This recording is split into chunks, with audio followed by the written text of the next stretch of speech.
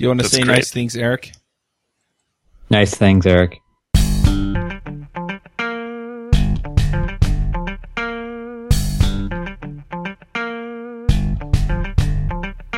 Hosting and bandwidth provided by the Blue Box Group. Check them out at bluebox.net. You're fantastic at coding, but do you have an action plan to take it to the next level? The upcoming book, Next Level Freelance, will help you optimize your freelance business for happiness. The book is packed with actionable steps to make more money, case studies, tips to find more clients, and exercises for you to establish your desired lifestyle.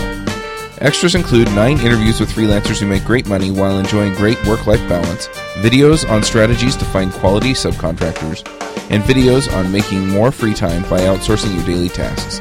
Check it out today, nextlevelfreelance.com. This episode is sponsored by Planscope. Planscope is a project management and collaboration app built for freelancers and the way they work with clients. It makes it easy to price out new estimates, and once you're underway, help answer the question, will this get done on time and under budget? I've been using Planscope to do my estimates and manage my projects, and I really, really like it. It makes it really easy to keep things in order and understand when things will get done. You can go check it out at planscope.io. Hey everybody, and welcome to episode 101 of the Freelancer Show. This week on our panel we have Eric Davis. Hello. Ruben Lerner. Hey everyone. I'm Charles Max Wood from devchat.tv, and this week we have a special guest, and that's Kremsa. It's Daniel Kremsa. Yes. Daniel Kremsa. Hi. So, you want to introduce yourself really quickly? Sure. I run a digital agency called Kremsa Digital. The website is kremsa.com. We build custom solutions and mainly focus on social reward programs and loyalty campaigns. Our clients are mainly CPG and entertainment brands between $10 million and $100 million a year. We are in Los Angeles, so that makes it convenient. Some of the examples of our clients are Live Nation, Ticketmaster, Amoeba, but we also work with other agencies to get clients like Microsoft and Discover Card. We've been around for 13 years, have about 20 people in our organization, have 3 offices in 2 countries, 2 in US and 1 in Europe, in Slovakia. Awesome. So we brought you on this week to talk about Facebook campaigns and using Facebook to get the word out about your product or service. I'm assuming you've done some fairly large campaigns. What is it that makes a campaign particularly successful? So, a successful campaign, that's a good question. I think is a unique campaign that attracts the person's attention and enough to a point where they share it with their friends. Technically speaking, I would say a successful campaign is something that brings in at least, or that every person that you're driving through ads will bring in at least one additional person through the social channels. That is a successful campaign. Very rarely this is achieved. I was able to be part of one. It was on a campaign. It's a program. It's called Opinion Poll, where we were able to achieve 1.1 virality. Which means that every person that came to the poll application brought another 1.1 people with them. And as you can imagine, this creates a viral effect. And ultimately, the application grows. The application has been going on for, I want to say 5 years now. We have about 15 million authenticated users. The growth has stopped due to a number of changes on Facebook, but it's still pretty strong application. I never thought of it in terms of how viral it was, but that makes some sense. In our markets, it seems like we're a little bit more niche focused. Usually we're focused on like one area or another. You know, for us, it's Rails development, or if we're writing an ebook, it's going to be for programmers or, you know, freelancers or what have you. So in those cases, can you still get that level of virality? I guess that's the word you used. The market has been changing a lot in the past few years. Facebook is celebrating 10 years anniversary and has gone through a variety of changes.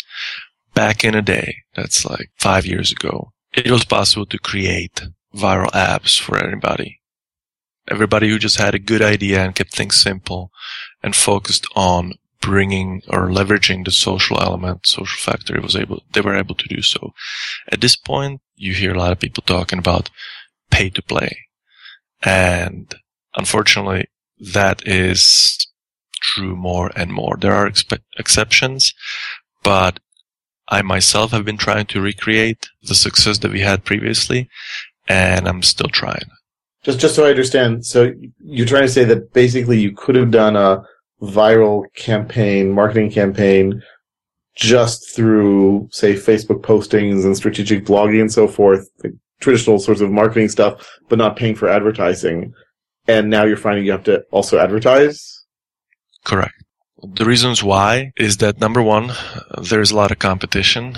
I mean, you have the Zyngas of the world playing in the same playground as you are. Number two, Facebook themselves is a competitor. They have ads to sell. They have money to make. And then you have, all the friends and family that are interacting with the brand. So, or with the Facebook, with the platform. So you have all these competitors that you have to compete against, and it's tough. And the way to get forward is to buy ads.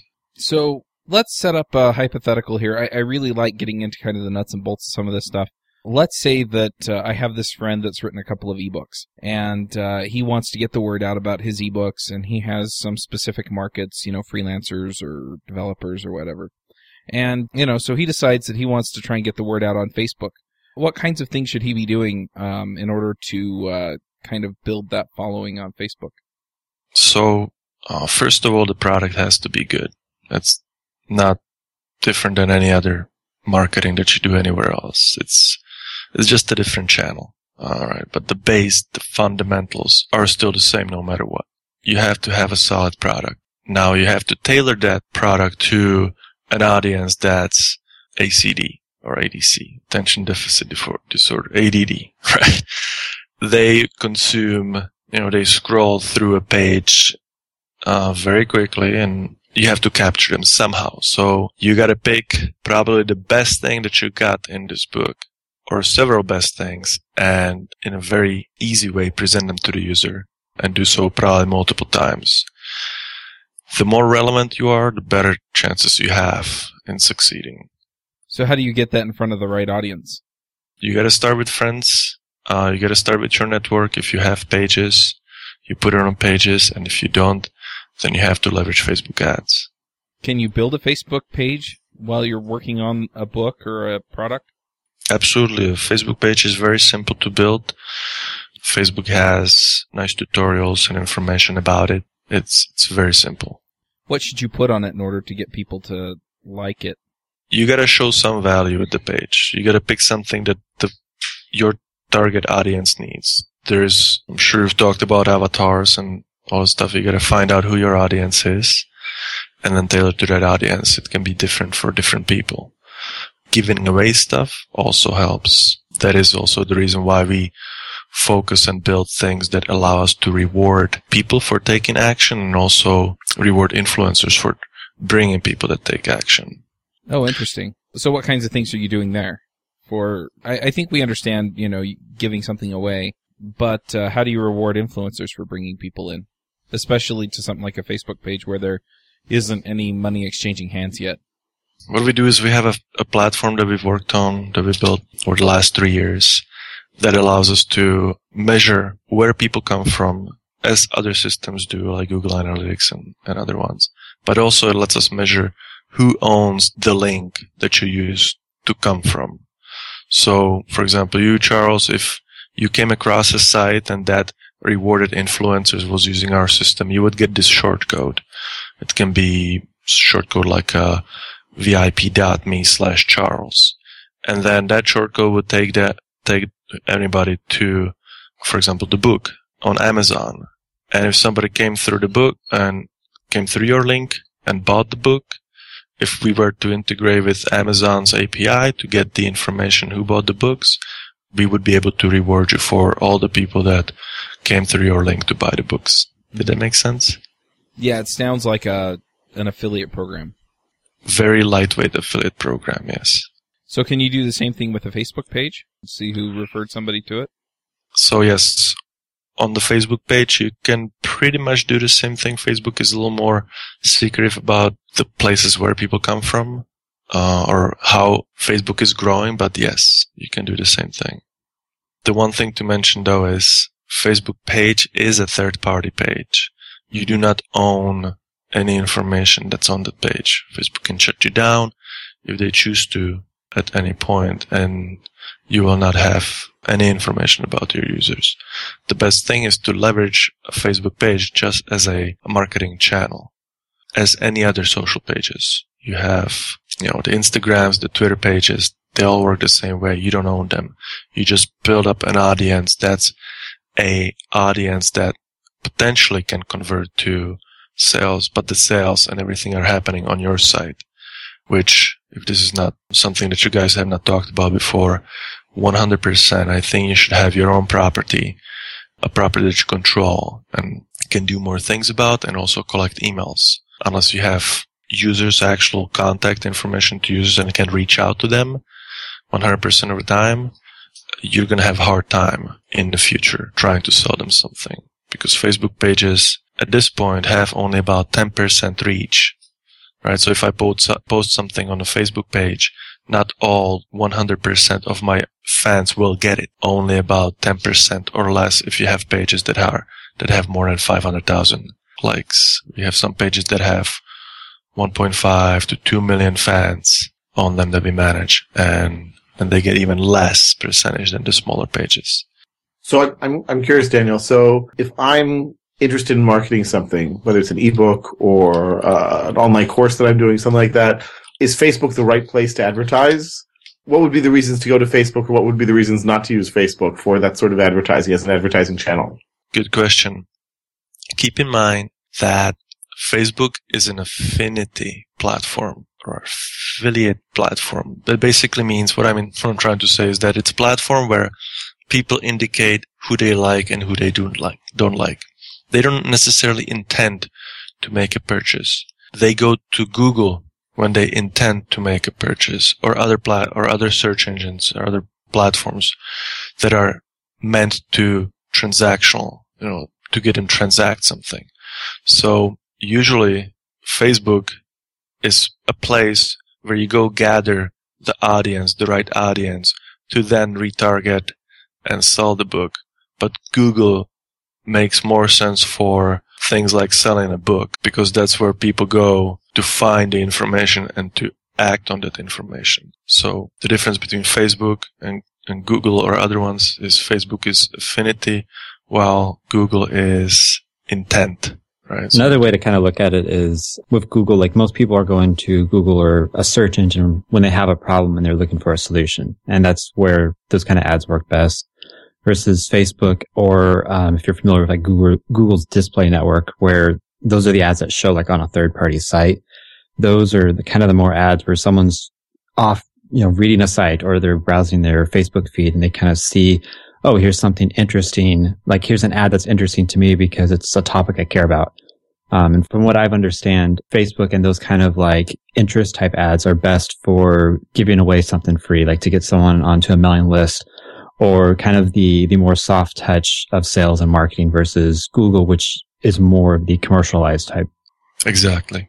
So if I have a product that I want to sell for money, then it sounds like, based on what you guys are saying, yeah, I can use Facebook, but not directly. First, I should advertise on Facebook to people who are potentially interested in the subject, and then I give them something for free, whether it's an email course or a sample or something. And then based on that, maybe I can get them to convert to the actual purchase. Yeah. Exactly. Yes. And there's another, I haven't done it. I've heard of people doing it, so I don't know exactly, but, the retargeting, where someone comes to your site once, and they leave without purchasing or signing up or doing the action you want. You end up kind of advertising to that specific person on other sites. So say they come to my blog and then they leave. Well, then I can have a system that on Facebook advertises to them to get them to come back to my blog. That's basically retargeting.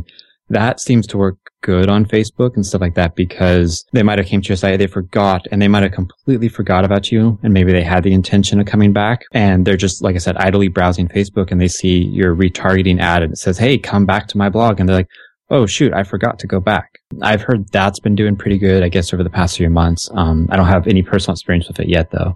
I do have some experience with that. We've been running it for a few clients of ours, and I can confirm that it does work better and it also makes sense. If I like something, I'll go to the page, and then I'm not gonna kind of make a purchase. I'm gonna forget about it. If I'm not ever reminded, I will most likely not make a purchase. But if I'm reminded, I will go back and I'll probably make a purchase. So this works well on Google as well as Facebook. So can you guys describe how this works? I sort of think I understand, but I'm not quite sure I understand how the mechanics work. Basically, on your site, you put a JavaScript snippet that does a cookie, and so it drops a cookie and tells Facebook's advertising platform like, "Hey, this visitor has come to my blog." And then so on Facebook, they kind of read that cookie and they know that this person came on your blog. They were, it's linked in their database, and they know that that person was there, 13 days ago. They saw this page and this page. And then based on your advertising settings, you have it set up to show them an ad, we'll say once a day, and basically do that until that cookie gets removed, where you have a conversion.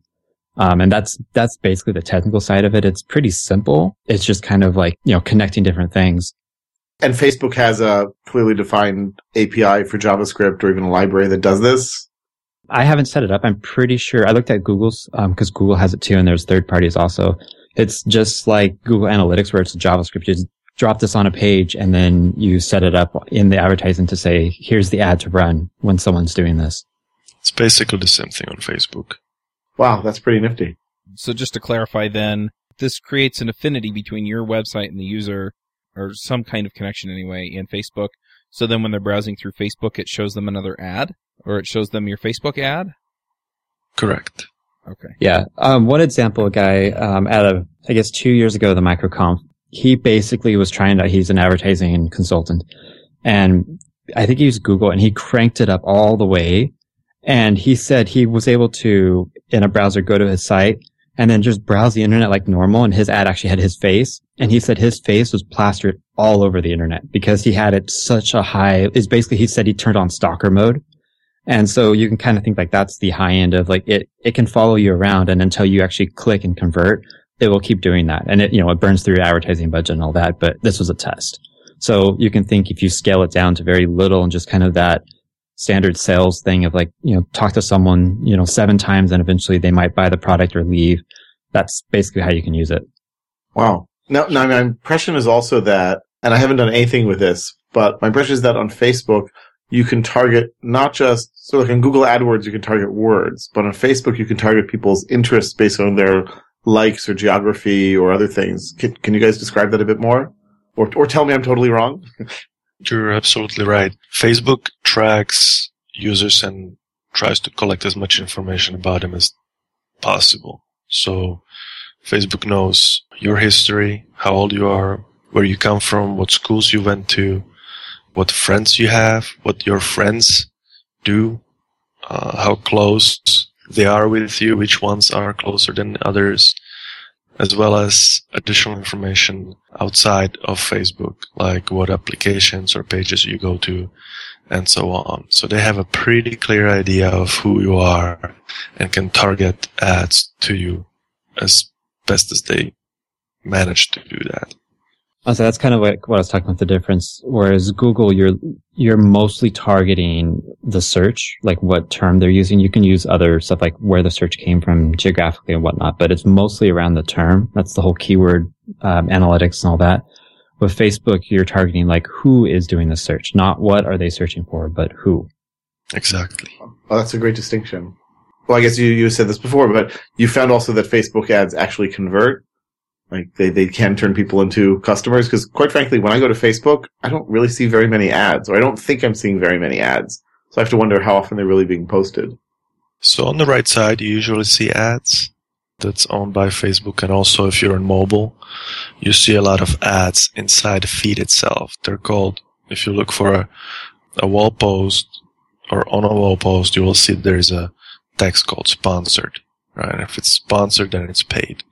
I get them all the time, so I'm sure you do as well, but they're masked within the wall, within the feed, to make them seem like they're authentic wall posts. Yeah, I just realized I forgot to turn off my ad blocker. That's why so I don't see the ones on the right, but I definitely have seen those inside the wall, and they do seem kind of sneaky to me. Right. There was a time back where Facebook said that they will never advertise on the wall. Unfortunately, that time is gone. Now they're advertising mainly on the wall. And from an advertiser standpoint, I don't think it's a bad move. Those ads do work. Because people think, Facebook went into a lot of work to make them authentic and relevant. So to me as a user, I find them relevant and I click on them and I'm looking at them as I'm scrolling through the wall. So I'm not ignoring them. They're not on the side. They're right within the wall that I have and that I'm looking at. And to answer your previous question, Facebook ads do work. From my experience, it really depends on what you're doing, what you're trying to do. So if your intent is to sell people something, you probably have better chances on Google or Bing. If your intent is to grow an audience and build an affinity network, if you will, if I'm saying it correctly, then your better place is on Facebook. Like Facebook has a very distinct place in the marketing ecosystem. Interesting. So when you're talking about building an affinity network, then that's where you're talking about multiple people that like a certain thing or are interested in a certain topic? Exactly. And so when you're building that network, do you want to build it around like a particular topic, or do you want to try and build it around a brand or a product? It depends on your brand or your product or your message. Okay. So for example, if you're Apple, you're fine just advertising Apple. Everybody loves Apple. Right, and I'm a fan of Apple, right? And I'll be a fan of Apple's fan page because I like Apple. But if you're some other coffeeshop.com, right? I don't think you can build a lot of affinity around that. So in that case, when your brand is not known or popular or liked, you work with what you've got, and what you've got is usually information. So you build things about information. So you can build things about healthy coffee or recipes that involve coffee. I don't know if there are any, but you build around the idea that will attract the people who will then make your purchase. That makes sense. So if your message is around better freelancing or increasing your rate or whatever, then you build a group around that as opposed to going in and building it around your product, because then you can have the conversations with people and kind of tailor things to what they're interested in. Absolutely. And if they're interested, they're going to share. And when they're sharing, that means that their friends who are also interested in that same topic will like and share again or can't. Yep. I haven't heard much about this before, but what do you think about the ideas of someone building an app to kind of draw people to, like their page or, be part of their community? I mean, versus getting advertising or just doing the kind of content marketing. So if you have the finances, I think it's definitely worth it. Because what you're getting with an app is that's the next level, right? With pages, you only get basic information and basic actions. Like, share, comment. You don't even know who those people are. I mean, you can look through your feed and you find out, but you don't really have their emails or anything. You can't reach back to them. Well, if you have an app, what you do is you ask people to authenticate into the app, and once they do, you get all of their information, including the email, which means that you can reach back to them. And in addition, you can have the people do other things than just like, share, and comment. You can have them engage with your app. Going back to the poll application that we've built, right? Poll application lets them create polls and vote on polls. It's very simple, but just this very little next step, right, makes the application very successful and very unique. So I think it makes total sense. And now you're kind of shifting the game. You have total control of when the people are coming in and what you're showing to those people.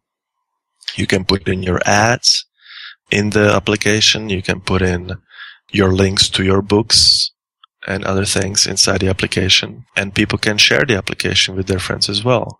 So that's like another level. Did it make sense? Mm-hmm. And a lot of people do. I mean, what you see nowadays is a lot of people are building applications and actually not even taking people to Facebook anymore. They build applications that lets people authenticate with Facebook, but they keep them on their site. For example, Hulu, I'm sure you know, has Facebook Auth, right? They have a fan page, but they make money on Hulu because they stream videos and those videos have ads. And it makes total sense to have people authenticate with Facebook on Hulu because if they like something, it's much easier for them to share it with their friends. And now the friends, most likely people who also like the same videos, will go back to Hulu and play the videos and hopefully sign up. Well, and I also suspect, by authenticating through Facebook, Hulu's getting access to the demographic data so they could see like, okay, who are our actual customers? Like, oh, it's males aged 34 to 36 or whatever. And, they could do some analytics on that and, that can feed into other marketing campaigns. Absolutely. And on top of that, if they ask for likes, they know what pages those users have actually liked in past. So if I, as a user, come to Hulu, I'd never had to use Hulu at all. And simply by authenticating, Hulu would be able to determine what are the best shows to present to me. Because I may like Simpsons, right? I've never watched Simpsons on Hulu, but because I liked Simpsons on Facebook and now I authenticated on Hulu, Hulu will serve Simpsons to me because they know I like them. So there's power in that. Just to elaborate a little bit more on it, because I authenticate with Facebook, Hulu also has access to my friends. And if some of my friends are on Hulu, then I can look at their pattern and what they've been watching. And even if I didn't like anything, just the fact that I have friends who like stuff will also allow them to determine what movies to present to me. And all of this goes back to personalization, higher relevancy, and ultimately converts to more views, which ultimately converts to more sales through ads. Facebook is obviously the 900-pound or maybe even the 90,000-pound gorilla when it comes to these sorts of social networks and advertising, and it sounds like they've got a very sophisticated platform for it. I know that I've been reading and hearing increasingly over the last few weeks even all these dire predictions for Facebook, that it's going away, that it's not popular anymore with younger people. I know that my kids, my 13-year-old, for instance, I mean, she was on Facebook all the time. And yes, I'm a terrible father for letting my daughter be on Facebook at that age. We'll talk about that another time. But basically, she and her friends are no longer using Facebook. They're using other things like WhatsApp. So do you see a decline in the usefulness of Facebook? Facebook is changing. It's always been changing. This is just another phase. I think what they've done that nobody else has done properly is build the user profile data. You remember there have been a number of similar sites, social sites before Facebook came around, like MySpace and High Five and you name it, right? Where they failed is where Facebook succeeded, and that is to create authentic connections amongst real people. Now they still have thousands and millions of cheaters, and there's a lot of mess in it, but it's still a fraction compared to what anybody else had. I, on Facebook, am Daniel Kremsa, and anybody can find me there under Daniel Kremsa. I'm not some unknown parentheses something else name, right? It's me. And I have my friends in there, and they're authentic. And the fact, and that is really hard to beat, right? If you have, the size of it is gigantic. So they're not going to go away. They're just going to morph because they have this fundamental information that all the other people are sharing and reusing. And they know that. And they're purchasing other sites. They bought, what was it about? Instagram did they buy? Or what did they buy? Yeah, Instagram. Right. So Instagram is where the younger kids used to go. Now they're going to Snapchat. Snapchat is probably not going to sell. But there's going to be others and others. And it's just a change. And Facebook is so wide. I mean, they do have a lot of reach, and a lot of money behind them. So they can morph as the user behavior morphs. So I don't think they're going to go away. I know they're not going to go away. They're going to stay. I just have one more question that might be unanswerable. I mean, you were talking, Daniel, about all this information that Facebook is collecting about us and how useful it is to us in marketing. Is there a chance, though, that just as Facebook has been sort of tainted to some degree about how much information they have about us and how they're collecting it, that we could get tainted with that same brush if we do marketing through Facebook. People are going to say, oh, well, this company, it's kind of creepy how much they know about me. So it would backfire. Sure, with power comes responsibility. If you have access to this information, you gotta make sure that you put processes in place to not abuse it and use it correctly. If you go to the dark side, then people will not like you. But if you don't abuse it, if you play fair, and if you're relevant and helpful, then it is gonna work fine. And there's a ton of examples of both. Makes sense. All right. Well, let's go ahead and do the picks. Reuven, do you have some picks for us? Nothing new or exciting, but I decided that I've been using Thunderbird for a while for my email program. And I actually kind of like it. I used to complain that it was sort of kind of good enough, but actually it's a pretty nice mature program. So I don't know how many people out there are looking for email programs anymore, given that virtually everyone probably already uses one. And I seem to be the only person I know who does not use and love Gmail. I neither use nor love it. But if you are looking for something else, then Thunderbird is definitely worth your while. That's it for me for this week. All right. Eric, what are your picks? So recently I read a book. It's called Mini Habits, Smaller Habits, Bigger Results. And so if you've listened to past episodes, you probably know I'm kind of a big habit freak, whatever you want to call it.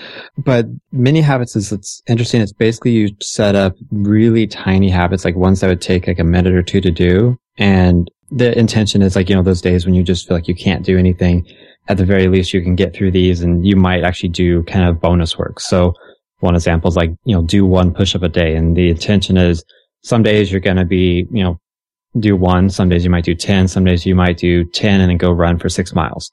It's a good book. It kind of works the same as another pick I did in the past called Tiny Habits. But this one, it's neat because it goes into some of the science and kind of talks about motivation and willpower and kind of how a lot of the habit methodologies are kind of looking at it backwards. So it's interesting to read if you're looking at habits or you're wanting to kind of make some changes.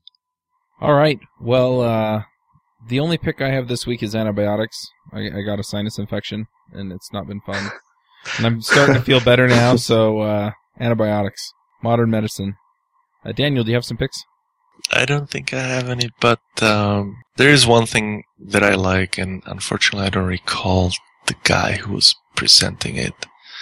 It's more of a abstract concept, but one that's gonna be more mainstream, more and more, and that's the user's value. When we're doing, our work, we want to get paid for it, right? So the only way that we look at other people is the monetary value. How much money can they give us, right, for what we know? And that's sad, right? But that's the current state of world, right? Monetary value. But there is another value that a human has, and that's the social value.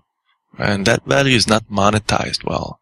And I've kind of touched base on it with the rewards and rewarding people for bringing people, right? Because social value to me is as big as monetary value. Charles, you may not have $1 in your pocket, but if you have a following of 10,000 people, you're very valuable to me as a marketer, right? And up to this point, there is really no way I as a marketer can leverage this information. There's like little hints, like things are coming up. More and more people are thinking about it this way, but it's still just early on. And this guy, which name I'm forgetting, had a really good presentation about this very concept. So just want to put it out there. All right. Well, thanks for coming, Daniel. Really appreciate you taking the time. Thank you for inviting me. We're going to go ahead and wrap up the show. Thank all our listeners for listening. Go leave us a review on iTunes. We'll catch y'all next week.